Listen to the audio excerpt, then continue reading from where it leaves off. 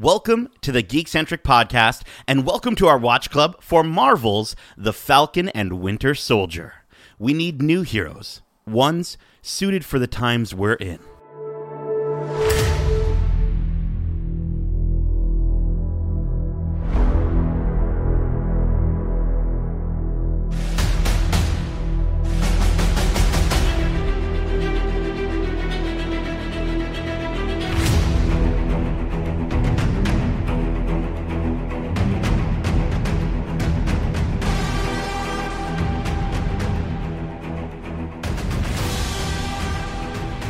On your left, and welcome to Watch Club. My name is Nate, and this is our Watch Club for The Falcon and the Winter Soldier.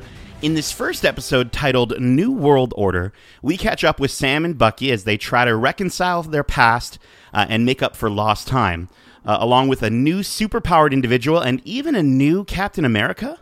But first, if you're joining us for the first time, this is Watch Club, our weekly review series, kind of like a book club, but way better. Keep in mind, we will be going into full spoilers for this series and the MCU in general, so if you haven't watched this week's episode yet, be sure to do so, and then come right back in a snap. Now, before we jump out of a helicopter and fly through a falling canyon, let me introduce you to the dynamic duo joining me on the show this evening. As always, he's smart, level-headed, and cares deeply for his family. When he's not spreading his wings and rejecting his future, we've got Justin. Oh, I thought that was for Kevin. I mean, I think either one of these would really work for either of you, but now that he's spent more time calming down, even though he'll never forget the actions of his past, we have the sometimes rage-fueled robot with a big right arm, Kevin Hudson. Ah, you made me the Bucky. I thought you'd enjoy it. I thought that felt more like, because you got the hair. Look at your hair right now. It's very Bucky. True. How are you guys doing this fine evening? Excited to talk about some Falcon Winter Soldier. Let's do this. Right, it seems like we just finished our WandaVision Watch Club, and then we immediately just get more Marvel goodness. Well, we did just finish our WandaVision Watch Club. Yeah, and I've been right. itching all week for some sort of Marvel MCU level. It's just, it's like adrenaline. It's like it's in me now. I just need it. So yeah. So, Disney, listen, if you're listening, you better keep this up for the rest of forever. But before we get into the plot and skydive into our thoughts on this premiere episode, let's start with a brief overview of your high-level thoughts on the episode. Justin, let's start with yourself. Well, I have to say, if you've listened to our WandaVision Watch Club, where we discussed how weird and how different that whole series was, this was a nice return to the MCU norm and just dealing with post-snap, post-blip life for these heroes, and not just for the heroes, for the rest of the world. So, I really enjoyed how we're now stepping into this part of the MCU to kind of understand the world now, and some really interesting stuff. I think they've planted some cool seeds about what this world looks like, which I'll get into as we go deeper. But I think it was great. It had the right vibes that really matched the Falcon and Bucky hero persona, if you will. So for sure, very traditional to what we might have already seen in other movies. But you know what? It already, just in the first episode, you see how different this is from WandaVision, just right off the bat. Yes. So I'm looking forward to it. Yeah, absolutely. I think it's different, and it's also very much familiar, right? At the same time. Exactly. Kevin, what was your initial impressions of the episode? Yeah, kind of like Justin touched on, just to go from that zany, really bizarre world of WandaVision to go here, and it's so much more grounded. You got Sam ironing a shirt. You've got Bucky in therapy. Like, this is like real world stuff. Yeah. And I loved it. I gotta say, I loved it. I loved the slower sort of, more in depth, sort of approach that they're taking with this. And no, this is no slight against Far From Home, but I'm loving what they're doing, showing the importance and the significance of the blip. And I get that Spider-Man was supposed to sort of be this like sort of fun bounce back after the heaviness of everything that happened in Endgame, but they really just went, yeah, the blip happened, everyone's back, and we're just moving on. And it's like, no, that was significant. That was 23 movies building up to that event. And so I'm glad they're now putting the focus into those things. And I think the TV format is the perfect way to do it. So I really enjoyed where this is going. Absolutely. To your point, right? Like the incredible action moments in this episode on par for the MCU, but how they're juxtaposed by the incredible slow-paced character moments. Like you said, seeing Bucky in therapy, or Sam trying to reconnect with his family, or when they go to the bank, like just stuff like that, like answering these very grounded, very human questions that we get with these kinds of characters. And I think Justin, to your point, it established the feel for the way I think that the series is going to go.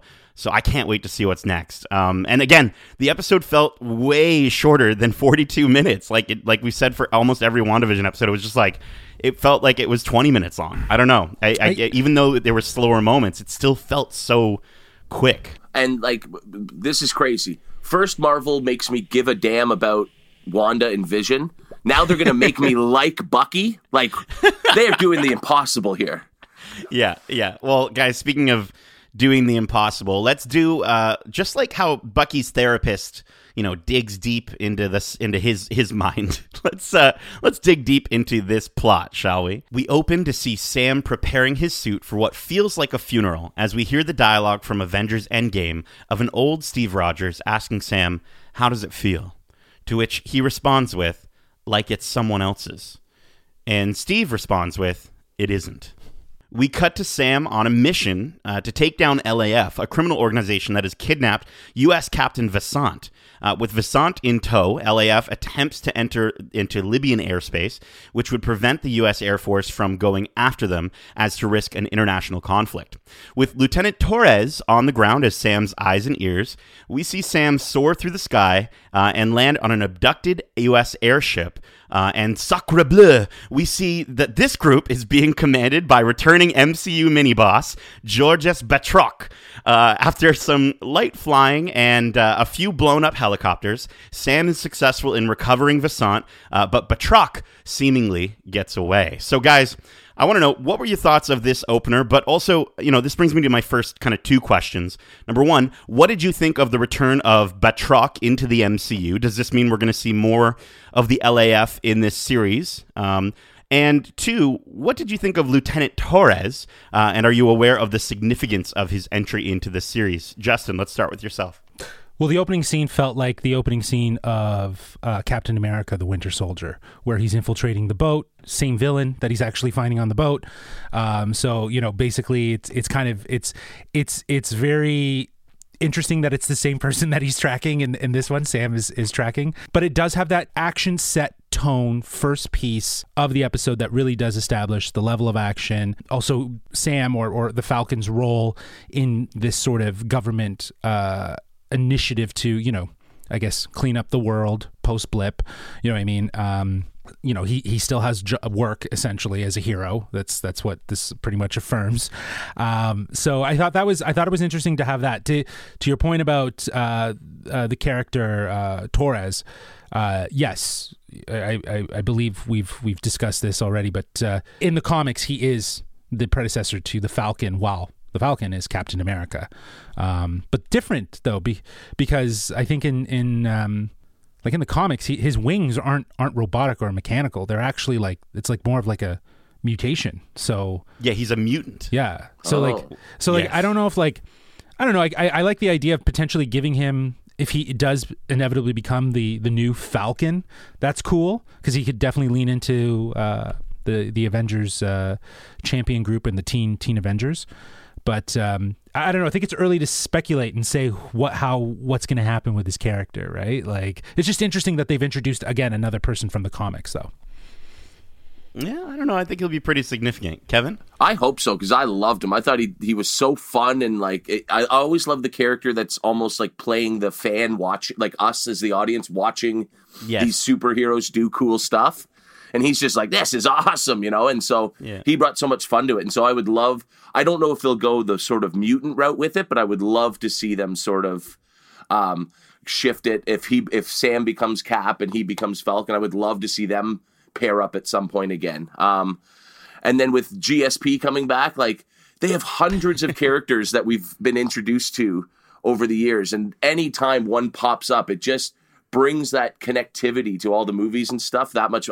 Anytime they do it, it's a lot of fun. And we get another cameo in a couple scenes. And so it's like, how many people are actually going to pop in and out of this show that, it's exciting to speculate who we might see in the future. Yeah, it feels like, at least for certain characters, I can't say all of them, but for certain characters, it does feel like there's and again, I don't want to go down the rabbit hole of Mephisto's going to be in the show and Doctor Strange is going to be in the show and all that stuff like we did for WandaVision. But I do think that there is more of a chance, Kevin, to your point, that we might see little moments here and there from certain heroes that are in and around that area. But yeah, like I love Torres. I thought he was very charming and endearing, and when he sees the wings extend, he's like, wow, and then his jump at the end, it was like you could have freeze framed his jump at the very end and rolled the credits, and I would have been like, all right, we did it. Some cheesy really track going over it. Yeah.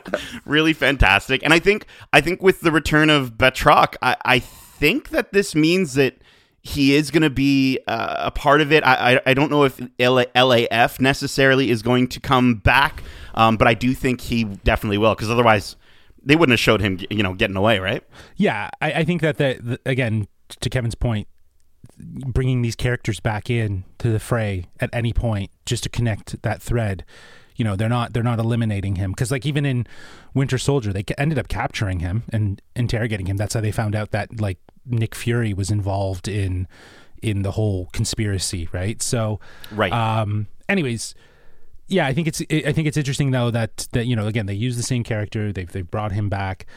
It looks like though that organizations like terror groups are going to be a thing in this yes. series, opposing sort of things, right? Because I think it's the scene that's going to follow that will kind of outline, I guess, who our potential bad guys might be. Mm-hmm. Well, and I think because we're dealing with superheroes that aren't necessarily superheroes as much as your Wandas and your Visions and your sort of superpowered people. It's actual soldiers and actual people. You have to ground the villains a little bit more to make the fight seem a bit more realistic or plausible. And this action scene just showcased that. I love how so good. Obviously he's an excellent pilot. Not anybody could just jump in that suit and be able to fly the way he does, but he is assisted by all of this incredible technology and the little, the bird that comes off of his backpack there and is flying and helping him out. I just thought that was awesome. That was a lot of fun. I love how when he's getting shot with the bullets, how it almost feels like it's like an automatic suit response to when he puts up his wings and uses them as a shield. Right. As if it did it before he knew to do it. I don't know. I love that. The action was incredible in this opening scene. And also just to go back to that Steve Rogers line at the beginning, I feel like this is a thing. Is this going to be a thing now where the beginning of every single TV in the Disney Plus series is at least every character starts with a flashback dialogue from the movie. We got that with Monica Rambeau as well. And I just it's so cool to me that we've gotten to the place where now we have flashback dialogue moments. You know what I mean? It's just crazy to think that's how much these series have evolved over time. I think it's great though that they started with that opening line. It just really sets up the fact that even Cap knew that he was the right fit to hold that shield. Yeah. And I think that's going to be very much the sort of antithesis or the sort of footnote to this entire series as we see this exploration is that he is able to hold that shield because he represents a different kind of Captain America. So I think it was very smart for them to start with it because I think they're showing all their cards right there by really kind of hammering, revisiting that moment.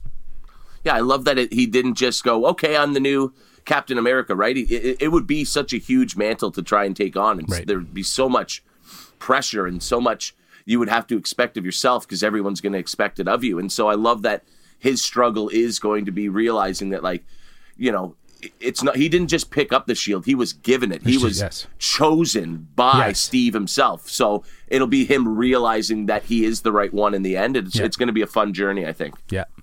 Okay, so then, guys, we cut back to Tunisia, where Sam and Torres or Torres are sitting down to drinks. Torres are sitting down to drinks, and Sam is repairing Red Wing.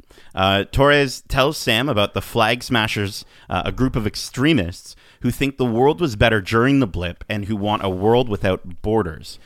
Torres then floats a theory as to Cap's whereabouts and how he might be on the moon. Guys, before we move on, I need to know, what did you think of first of all, Torres' incessant questioning here? Is he just a fanboy, or is something else going on there? And do you really think Steve is on the moon? Was that an allusion to Nick Fury being in space more than it was? I think, right? Like, because Nick's in space. We know this, right? So Cap could easily be up there with him, you know? I don't think so. Well, yeah, No. I don't know. But, like, it does bring up a really good question. What does the world think happened to Captain America? Right. Did they explain that they had to travel back in time to, like, go get these stones so that they could feel like undo they it? didn't. No, of course not. Yeah, I don't think so. I think maybe he died in battle. Is like he died in the big fight. I Yes. think is maybe what everyone's led to believe. Okay, right? so yeah, and I think that was what was interesting, is that we were getting information from Torres about how much they basically do know of what happened, right? Because obviously, like in WandaVision with Darcy, we do get like a really, like, it's almost like she watched the movie. She's like, you know, when she's telling Vision, like, yeah, like she had to kill you only to watch you get reborn and killed you, you know what I mean? Like, as if you were trying to explain that scene to your friend who hadn't seen Avengers, or, you know, reliving it. It was very meta. So I feel like there's just that layer to his questions that he's asking that feel very like to the point of what, you know, we're saying. He's very fanboy, but he wants the in, right? Like, he wants the in. He's like, yo, come on, tell me seriously, what happened to Cap? Is he on the moon? I think it's interesting. That they even brought up Steve's whereabouts, because they really didn't have to. And so I think they might actually touch upon that in the show. It's possible, but I love the idea of Torres becoming the next Falcon once Sam fully takes on Captain America's, you know, the mantle. But I think there's going to be some conflict first. I honestly think they're setting him up to be so likable and so relatable that it's going to strike even deeper when he betrays Sam. I think he's too curious. I think he's asking too many questions, and I think he's too closely connected to the U.S. government for us to trust him. Because, I mean, in this series, you know, Nick Fury said it best in Winter Soldier. You can't trust anyone, right? So I think it was interesting when Torres calls out the fact that, you know, people think that the world was a better place before everyone came back. And I think that's interesting, because I think that's going to be very much an undertone. We'll go further with that idea, I think, through this episode. But I feel like that's something that will live in this world. Like, was it right for them to bring back everyone? Well, he says it like he almost believes it. You know what I mean? Like, the way he says it, it's like, are you agree with them? He followed up. He It's followed kinda up weird. pretty quickly. He's like, you know, they believe that it was better before. He's like, it wasn't. Trust me, right? Like, because he was still here. Yeah. Right. Yeah. Like, he was Yeah. there. So, so I think he knows. He's just he kind of maybe to your point, might feel like he kind of agrees with that point. I don't know. We'll have to wait and see. I don't know. I think he feels torn, but. Anyways, we come back to a memorial service for the donation of Cap's shield to the Smithsonian, with Sam basically saying thanks, but this belongs to you, big guy. So after a brief conversation with a very concerned James Rhodes about how the world is broken, Sam is left contemplating his decision to leave the shield. So guys, first off, did you expect to see Don Cheadle show up in the series at least even this early? And do you think we'll see him again, or was this the last time we see him before Armor Wars? Justin? I think we'll see him again, but I think that it, you know, like, to have him in the show makes sense. It was just a nice sort of alignment, right? You know, apart from the fact that they're both taking the mantles of their white predecessors, or they've been asked to in some way, to primarily black heroes. And I also think that it's interesting how he asks him, like, why didn't you? Like, why didn't you take up that mantle? Like, why didn't you feel like it was? And I think hinting at the idea that the world is not right even after everyone's come back. Like, it wasn't all honky-dory. It's not everyone's like, you know, kumbaya, everyone's happy. Yeah, he literally says the world is broken. Right? He says there's people on both sides that we can't trust. You know, friends are now enemies. Enemies are now friends. Like, he kind of just talks about kind of all this stuff. And yeah, I think he's to a certain point, he's disappointed, right? He's disappointed that Sam's not accepting this huge responsibility, but at the same time, I think he also kind of understands a little bit too. Well, and what a world we live in, where like we're just gonna get like an unannounced Don Cheadle cameo in a show. Like, that's amazing. And it's just like, oh, there he is. Cool. Yeah. And so I think it almost poses the bigger question of who are we going to see going forward? And we sort of talked earlier about, what are they trying to say here? And what does this mean about what the world knows about Captain America and what they think might have actually happened to him? Do we see old Cap make an appearance in this show at some point? Like, wouldn't that be just like, like I would flip out for that. That would be crazy. But Kevin, to your point about seeing Don Cheadle just show up, it literally, it didn't register with me immediately. Like, I just saw it and I was like, yeah, okay, that makes sense. And then like the part where they walk in and they see they're talking next to the Shield, I'm like, holy crap, like Rhodey's in the show. Like it was something, it didn't hit me right away. So I love that he's always the voice of reason, right? Like, first for Tony and now for Sam. Like he seems to always really know what's going on, and I love that he knows, Sam, just to your point, Justin, that he should be Captain America and how much the world needs specifically him as Captain America now more than ever, because it's just too cool to see how the MCU is and always has done its part to address real world events. And I think that is very much a moment where the show is actually even talking to the audience in a way.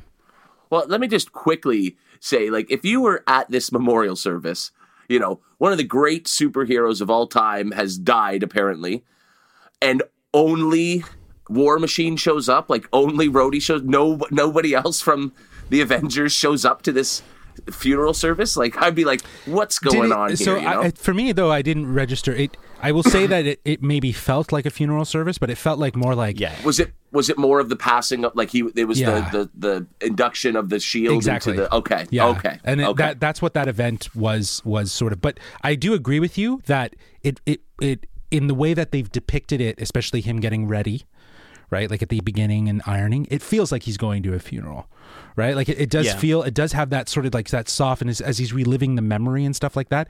And knowing that scene plays where he's passing off the Shield, like that just gives that scene that much more context as to what it really means to him. It is a kind of a funeral to him, right? To the Falcon. So, but guys, now from one James to another, we see a moment from the past as the Winter Soldier blasts through the wall to take out a Russian mob boss. And in doing so, he comes across an innocent bystander who sees him, and then he proceeds to aim his gun and kill the poor young man in cold blood. Immediately after that gunshot, we see Bucky Barnes wake up in a cold sweat while sleeping on the floor of his very empty apartment. This moment then moves to a therapy session where Bucky and his therapist discuss his pardon and the 3 rules he must follow to recover from his PTSD and cross the names off of his list of amends. While he breaks 2 of those 3 rules, we see him setting up the capture of Senator Atwood, who was a Hydra pawn in the United States Senate.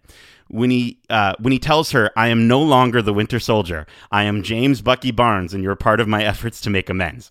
The therapist asks for his phone and tells him he's alone, and then lets him know he's free. He then responds with, "To do what?" So, guys, what did you think of this deeper look into the psyche of Bucky Barnes? I think my biggest problem with Bucky has always been he's been a bit flat. And I understand why, as the character, he's like he was basically like under this spell of Hydra, and he was, just a mindless drone doing their work. And there was just so much personality and charm in this therapy scene, and I'm like, I could really start to like this guy, And obviously, I don't think he's ever going to be, happy-go-lucky, but. Sure. Happy-go-lucky Bucky, if you will. But I think we're going to see him sort of maybe soften up a bit as he's dealing with this PTSD. And maybe, as Sam's coming to grips with becoming Cap, he's going to have to, come to grips with being Bucky and not the Winter Soldier. And so that's going to be a really interesting journey. Yeah, you mentioned happy-go-lucky Bucky or happy Bucky. It is interesting, both the callbacks and the juxtaposition to Captain America, right? Like, you know, we see him sleeping on the floor of his apartment, which is a great callback to when Sam and Steve had their conversation after working out around the Washington Monument. How he talks about like sinking. He feels like he could sink to the floor because his bed's too soft. And then also just the fact that he keeps a little paper list, just like how Steve Rogers kept a little paper list of all the things that he missed. That was very much like a fun, like happy thing to try and achieve. And you've got, you know, Bucky Barnes, you know, with this list of amends that he has to kind of make up for. But yeah, I mean, I really enjoyed seeing yet again another Marvel character deal with his mental health, right? I mean, we got Wanda dealing with her grief through WandaVision, and now we get Bucky, you know, and the real world turmoil that he's in as he navigates this world as a quote unquote free man. I just think it's just so cool that we've gotten to this place with superheroes that this is the kind of stuff we're talking about on a podcast. I don't know. Yeah, well, I think it just goes without saying what we said about Wanda and Vision. It's like they didn't get their character-focused stories like the Iron Man, the Hulk, the Thor, the eccentric ones. This is what this is now, right? Like, I agree with Kevin. I was like, you know, Sebastian Stan is a great actor. He was casted as Bucky Barnes and to play the Winter Soldier. He hasn't really done much other than just to be a very one-note character. This is the most that we've seen of a range on his character. Probably the second closest would be like Civil War, when you got to see the bickering and the buddy cop vibe from Sam and Bucky.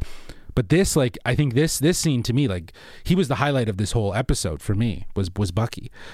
That being said, I do agree with you, Kevin. I think the balance between how Sam finds his way to be Captain America is going to be almost aligned or parallel to how Bucky copes with not being the Winter Soldier anymore, but embracing what his strength is and doing what's right.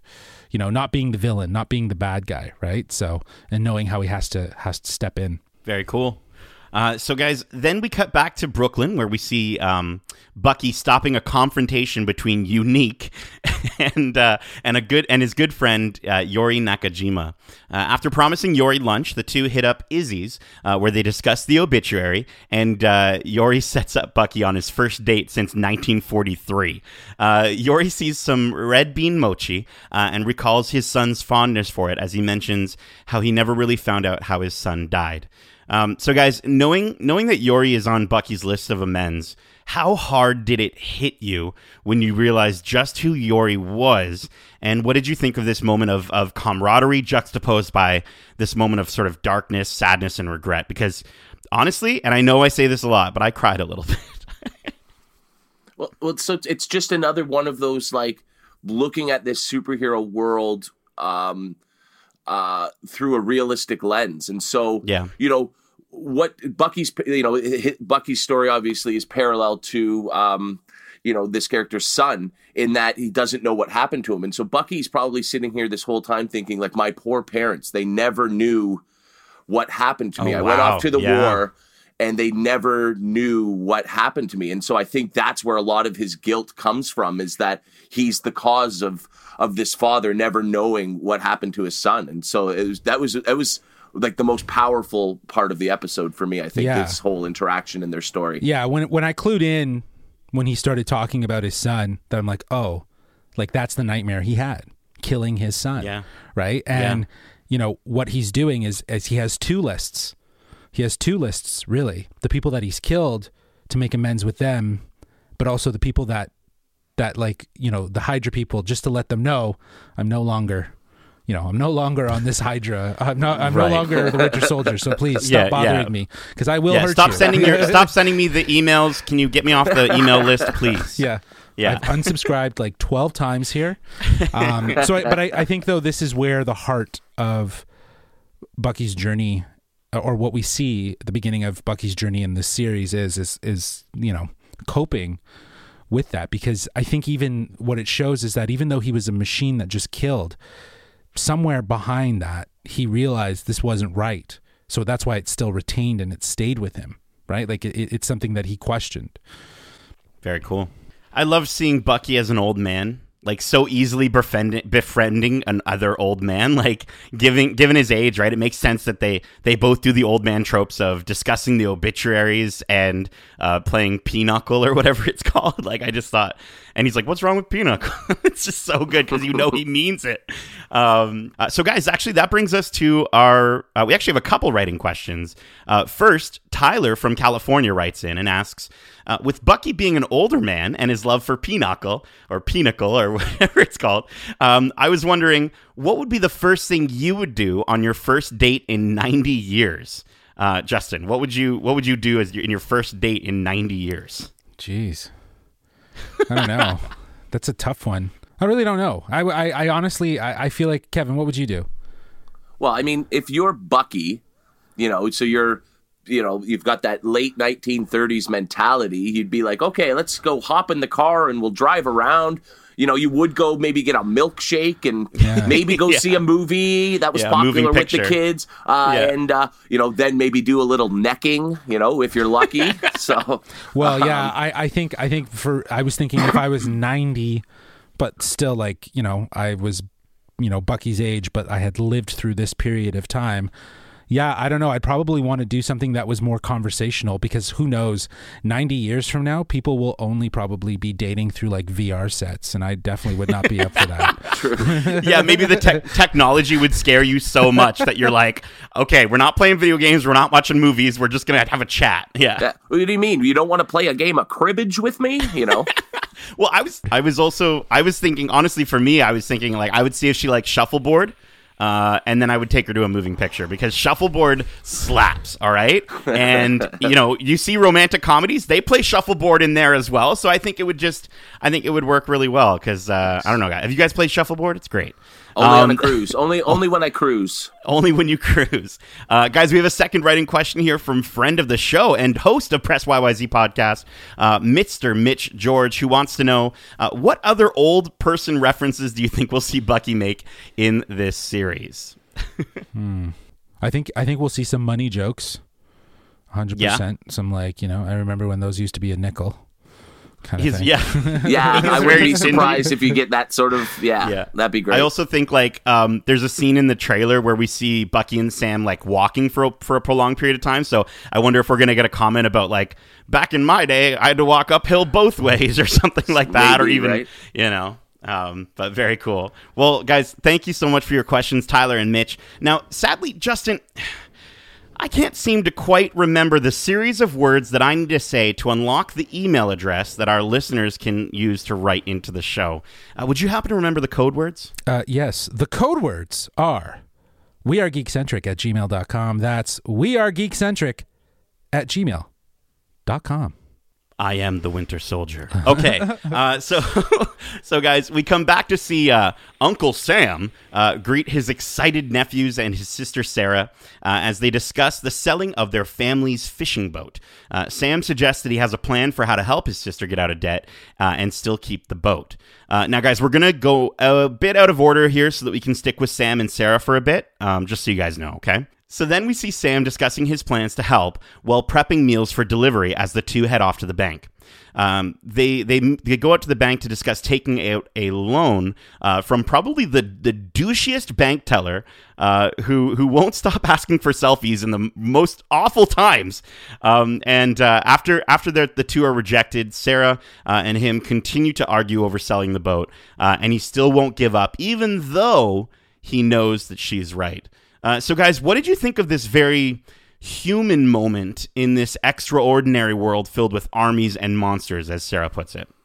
I know I've said how I like the sort of grounded nature that the show is going to take. I did find that these scenes were probably the least interesting for me for whatever reason. I was just kind of like, okay, let's go.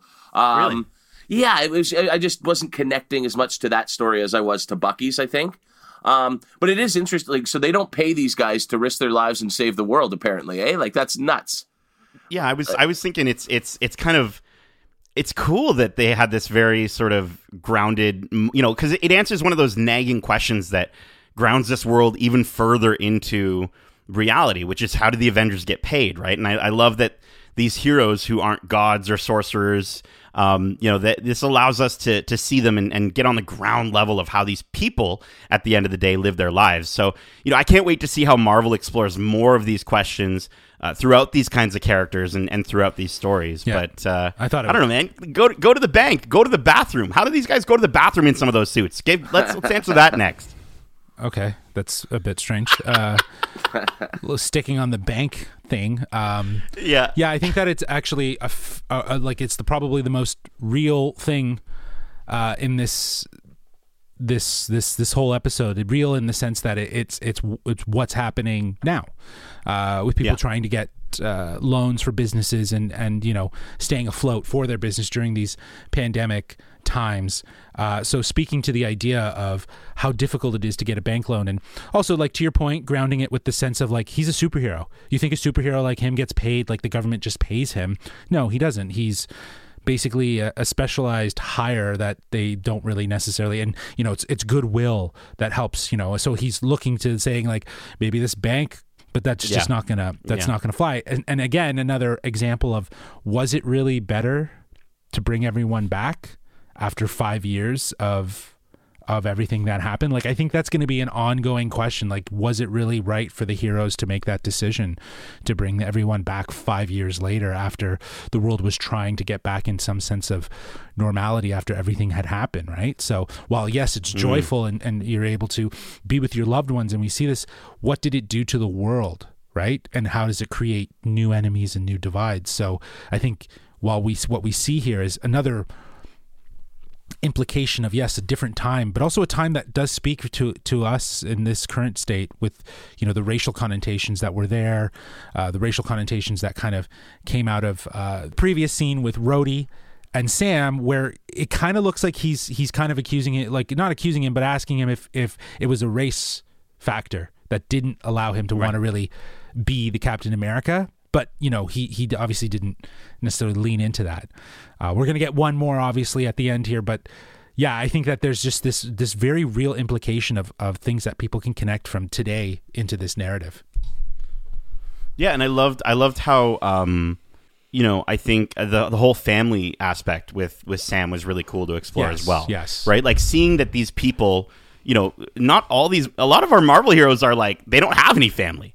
Right. So it was really nice to kind of go back and see Sarah and see the nephew, see the boys, and just see the community that's there. And honestly, I got to just say it. I think it was really cool that, it sucks that it's taken this long after Wakanda to see this many black people on screen in an MCU project. But they're doing it. So keep going with it. Right. And I think some of the multicultural aspects about how, you've got Torres in here as a Spanish character. Like, it just seems like they're doing the right thing with this series. So. Yeah. And just really quickly, I know that in the comics, Sam has a sister named Sarah, so they're obviously bringing that into this world. So yeah, it's always good when they, flush out these comic sort of stories. Yeah, I think it's interesting that he compares the fact that, what he's doing to maintain his family home and his family business is to maintain his legacy. And, which is kind of ironic because he was given a shield from Captain America, Steve Rogers, to continue a legacy, but he didn't feel fitting to that, to carry that shield, to hold up that mantle. Maybe it's not his legacy he feels like it's not his legacy that he needs to continue. So I think that, again, grounding it in the idea of him maintaining the legacy of his family name and the business is a very real thing that I think a lot of people can connect with during these times. Cool. Okay, guys. So let's return to Bucky now on his date, where he mentions that he has poor circulation, and the two play Battleship.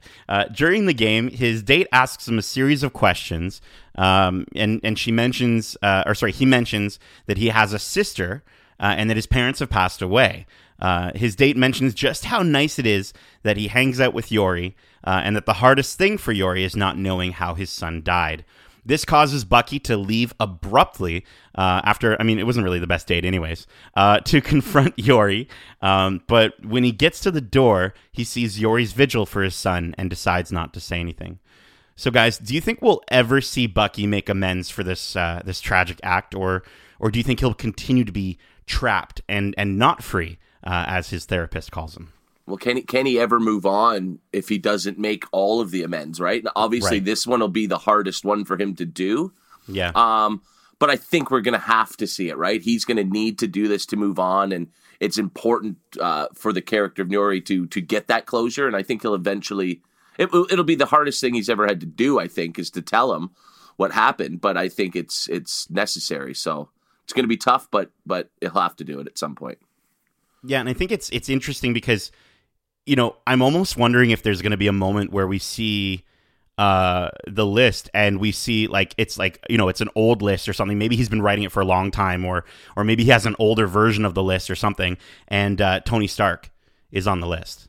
Right? I just think how hard would that hit? The idea that he never got to make amends with Tony, right? He never had that opportunity. And maybe something within the series is going to happen where he'll see his opportunity to find a way to make amends in that way. Maybe he saves Rhodey, or maybe he does something. I don't know. I think that would be an interesting aspect if they could pull that in. some deep cuts that I think are very, very unlikely. Only the fact, because it seems like the therapy session that he's in is part of a program, as part of his pardon, as part of his sort of reintegration into society, to make sure that he's not a mass murderer. It's policy for him to have done this. So I feel like he would have made that list during these sessions, and would have had something.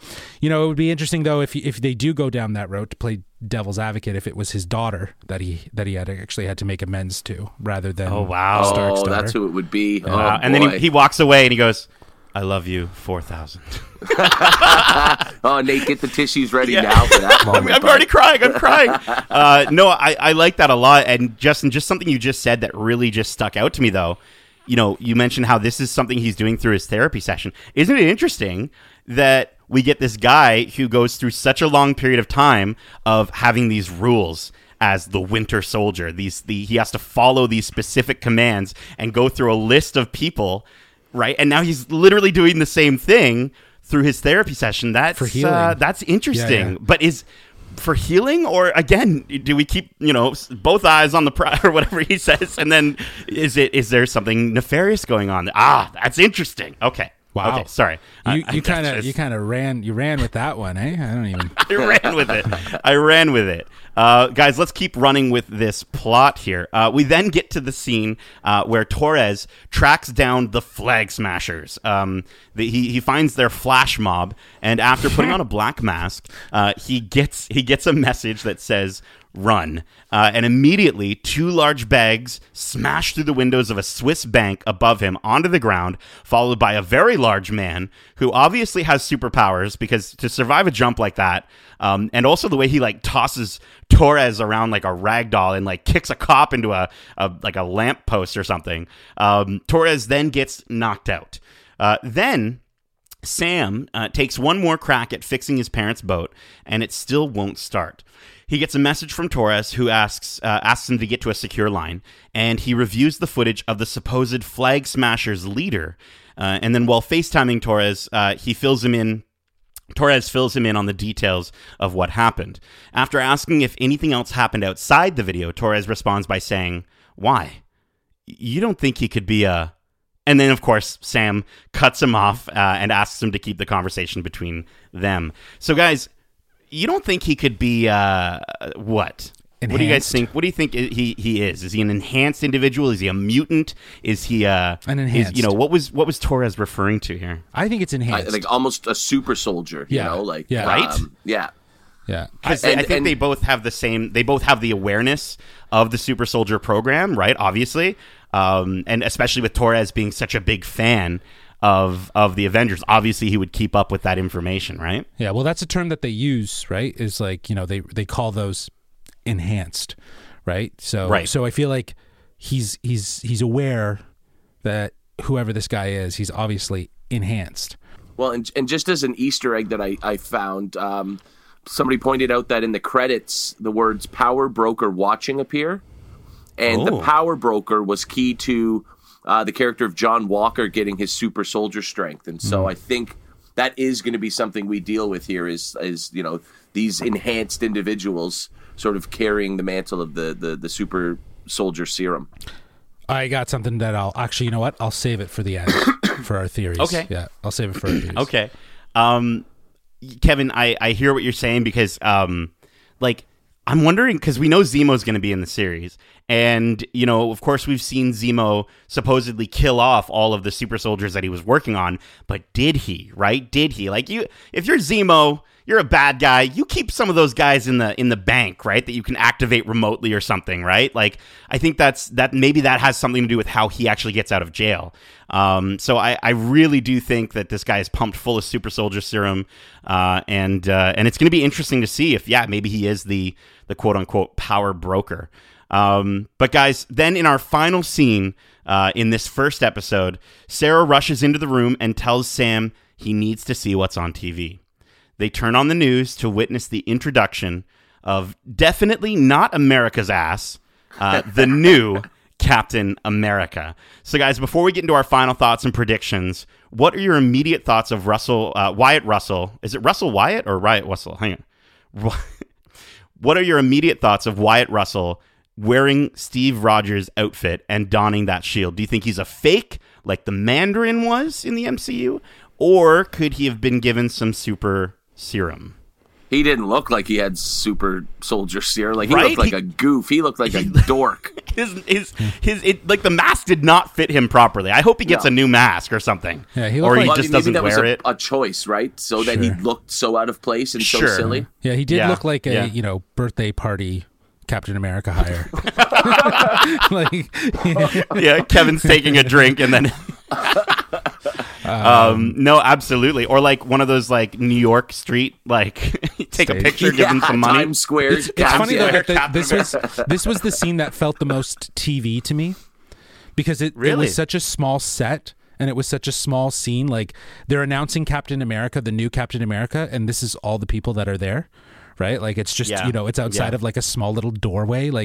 This was actually on leaked photos, right? And the scene was actually very small. And I was thinking, they're going to make it seem more epic with maybe a street parade or something like that. No, they just kept it to outside of the side door of a courthouse with stairs coming down. They announced it. But it felt the most TV out of the whole thing, one part. But, I think the scene itself is the final little note in this whole episode of this sort of racial undertone, right? You can see as they're getting ready to announce the way he's clenching his hands and he knows what's about to happen. And I think when they reveal that he's white, and you see reveal that he's white, and then you see Sam's face, he's kind of taking it more of a slight at his color, right? So I think that's really, I wonder if that's going to be very prevalent as an undertone throughout this, and if they're actually going to address it dead on, or if they're just going to play, fast and loose like they're doing, how they have in this episode. To your first point there, Just, it was a fairly underwhelming introduction, and in the trailers we saw this big football field, and it looks coming. like a Captain America from behind. So I'm wondering if maybe that's how the next episode starts. Maybe, yeah. And maybe he goes on he goes on tour, like Steve did back in the war, right? Yeah. But it's gonna be. I think it's gonna be fun to watch this guy suck. He's gonna be in an opportunity where he has to be Captain America, and nobody can just be Captain America, and so this wiener of a guy is going to really show Sam that he is the one that has to pick up this mantle and continue the legacy. Yeah, it's interesting, seeing him come out and seeing him wink, kind of it made me mad, to be honest with you. Obviously that's what Marvel wants, but I was just this guy sucks, and I'm really excited to see just how much he does suck as a government controlled Captain America.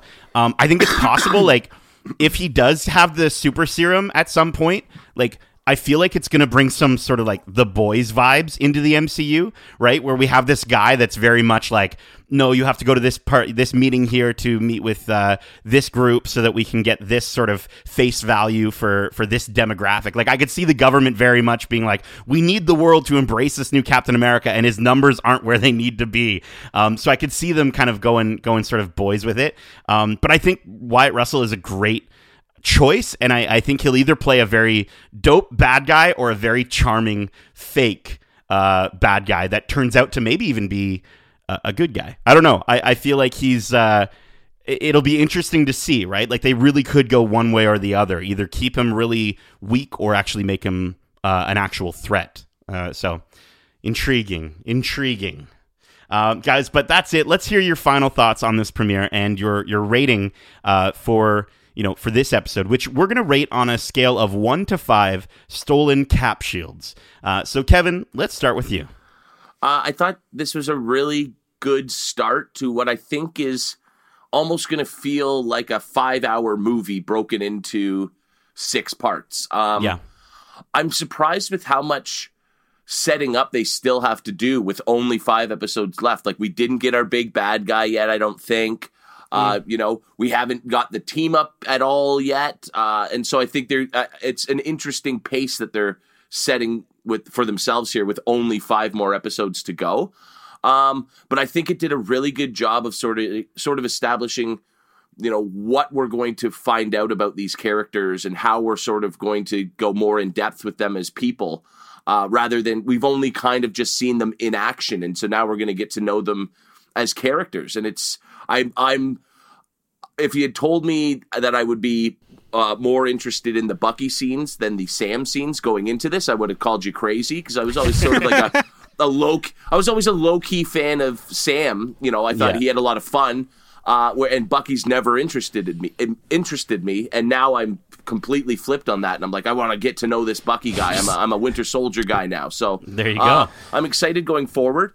I mean, in terms of the action, that was a movie quality 10-minute action scene, and we're going to get it on TV every week. That's exciting. So, in terms of setting me up and being such a different pace and tone than WandaVision, I'm down for that too. And so I think it was a great start. So I'm going to give it 4.4, because I can only see it going up from here. I'm going to give it 4.4 stolen Captain America shields out of 5. All right. Went with the full name. I love it. Justin. Yeah, I think I'm going to give it a solid 4.3 stolen cap shields out of 5. I think that, to Kevin's point, it was such a great introduction to this story because it showed you the action scenes. It kept very the conspiracy thriller vibe of what Captain America, Winter Soldier, and even Civil War to a certain degree kind of echoed, and it brought that into this series. I'm really interested in how they're portraying the characters. I'm loving the focus that they're having with really trying to tell each of their stories but weave them together. And I like the real world sensibility of ingraining some actual plausible things that are happening in the world, whether it be race or whether it be financials and things like that, like things that I think are that can still be talked about in this fiction world of the MCU. So I'm excited. I'm super stoked. I think they did a great job, and it's set the bar, and I'm interested to see how each episode's going to differ, because I feel like we won't get that level of action probably in every episode, but again, to show that level of action in your first episode and the attention to it, that's how you do it, right? They see you're setting the bar. Yeah. That's your bar, right? So, as the episodes go on, we'll see how they up that. Very cool. Yeah, and for me, I'll very much echo a lot of what you guys have said. I mean, what a great way to fast track these characters' development, right? To get us to a place where we care about them just as much as some of the characters that we've had multiple movies with. And I love how Marvel, how well they've transitioned into the new era of Marvel with more diverse, the more diverse era with new superheroes that aren't just all white people, right? Like we now have heroes like Miles Morales and Miss Marvel who we're actually going to see in an MCU property. I love that the series is clearly and unabashedly going to go into the themes of race and politics as we see Sam eventually embrace becoming his own Captain America, a black Captain America. And I love how the show will very much represent what's going on in the world around us. Like even down to in this episode, we get a group of message board extremists, starting almost like a very images of a riot almost outside of like a government building, right? Like it's just crazy how much Marvel is willing to mirror this stuff, and I love it because I think that's something that they've always done, and I love that again, while WandaVision was so small, that this is like an international spy thriller. This is an international story within the world of the MCU in the aftermath of the blip, and I'm excited to see where they take this story. And I'm so excited for new characters to continue this legacy of the MCU through Phase 4, moving forward both narratively, but also culturally and in new ways to represent heroes that more people can see themselves in. With all of that being said, I really think this episode was fantastic, but I think it will get better. So I'm going to go with 4.5 stolen cap shields out of 5. Great stuff. Okay, guys, so lastly on the show, we like to give any and all predictions for how we think the show might continue going forward. In our Mandalorian, we had What is the Way? In our WandaVision, we had What's the Vision? For this show, Justin, I want to know, what the Falcon is going to happen? Well, I feel like the introduction of this enhanced villain, I think if it's not the villain, it is one of the villains. I think we'll learn more about potentially more testing of the super soldier formula. Who knows if our new Captain America wasn't part of the same testing. There's might be some sort of political ties here, where, they're using it to, wreak havoc, whereas obviously the government is using it to, bring about a new Captain America. Interesting. Definitely a challenge, because I think that's going to be the impeding part for Sam, is him really negotiating with the fact that he doesn't have a superpower. Like, he's not a super soldier driven, and he's going to be combating a lot of these sort of villains. Whereas obviously someone like Bucky Barnes, he's definitely a super soldier. He is the success of a Hydra initiative. I think Zemo is going to help them. I think Zemo is actually... He's a good guy. I think he's going to. I think he's going to be like a terrorist that they're going to track down, and he's going to end up helping them. I feel like he's, rather than... And maybe he is the big baddie, but I think that there is an opportunity for him to kind of be that. But yeah, I don't know if I'm on board with the idea that this guy is going to become... Torres is going to become the new Falcon by the end of this series. I see that maybe being something that's going to happen later, much later down the road. I think he's more likely to wear a similar suit to Sam, which I think would resonate more with this universe versus mutating him and giving him wings. Like, I just think that's... Oh, man. I just think I don't think we're going to get physical wings. No. It's going to be a suit when he does. If he does take up that role, and I just think that works better because he's a military guy, and like, you can still keep that, and he's gonna have a different persona. Like, I like the idea that he would be the new Falcon. I just don't know if I like the idea that he's going to be mutated and stuff. I don't know if I'm on board for that. Yeah, if you're introducing mutants into the MCU, that's not the character I want it to be done with first. Yeah. Definitely not. Well, Kevin, speaking of what you might want, what the Falcon is going to happen? Honestly, I'm terrible at sort of predicting where things are going to go. And I think Marvel is so good at not having everything just be obvious and predictable. I mean, that wouldn't be a lot of fun if we knew where this show was going to go over the next 5 episodes. And so they're so good at just not really giving much away, not showing you their hand. I'm looking forward to seeing Wyatt Russell. I really like him as an actor. I've always enjoyed him in anything I've seen him in. And so I hope he's a lot of fun to sort of see as this fake Captain America. Obviously, I think we're going to sort of see this big bad guy. I think they called him Davik or something in the credits he's listed as. And so I think we're going to see the Flag Smashers sort of really get to know what their agenda is here and what they're attempting to do.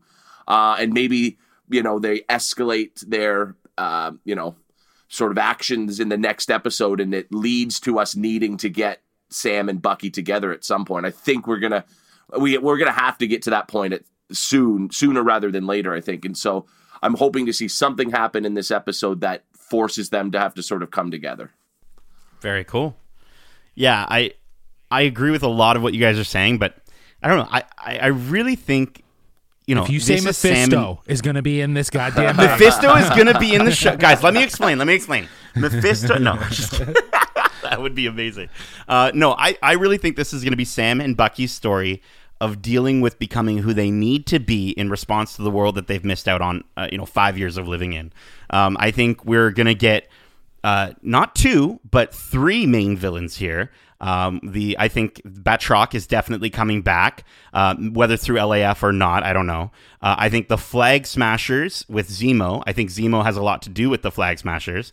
And the U.S. government, I think, is going to be another villain. And I think that one is going to be the toughest part for Sam, being an ex-military. I think he's going to really struggle with going up against that. And I think the series is also going to introduce us to more superpowered individuals because, if you notice during the end credits montage, Kevin, you already called out one thing. There was another thing. There was an image of a blue super serum inside of what looks like a bullet casing.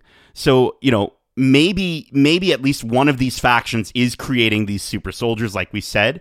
And I really do think that Torres is going to go bad before he goes good. And I'm even wondering if we get what if General Ross comes back and now he's the president, right? Because during that last moment, whatever the guy who runs the Smithsonian or whoever that guy is, he's like, and our chief head of state or the president, I think he says the president is proud to announce. So I'm wondering if maybe General Ross is planning this sort of, how do we take over the other members of the Avengers to create our own Avengers? And maybe Torres is the replacement for Sam. They've already got their replacement for Cap, and now they just need a replacement for Sam and all the other people that said no to the Sokovia Accord. So I think there could play with that. It would be really interesting to see if he does come back in the series that way. And dude, I'm just there's so many wonderful ways they could take this series. But I guess we'll just have to wait to see what the Falcon is going to happen. Well, guys, that is it. We hope you enjoyed this week's series premiere episode of Watch Club. And if you did, make sure to subscribe to us wherever you like to listen to podcasts, if you haven't already. And join us next week, where we'll come out of our brainwashed state to give you our thoughts on episode 2 of this fledgling series. Also, if you don't know, we have more than just Watch Club. We also have our regular episodes of the Geek-Centric podcast, with our latest episode out now, where we share our top overrated and underrated movies in hopes that we don't break any hearts or lose anyone's geeky respect. So please go give that a listen, and feel free to leave a 5-star review on Apple Podcasts. Justin, Kevin, thank you so much for joining me for today's Watch Club. And as we say, on your left.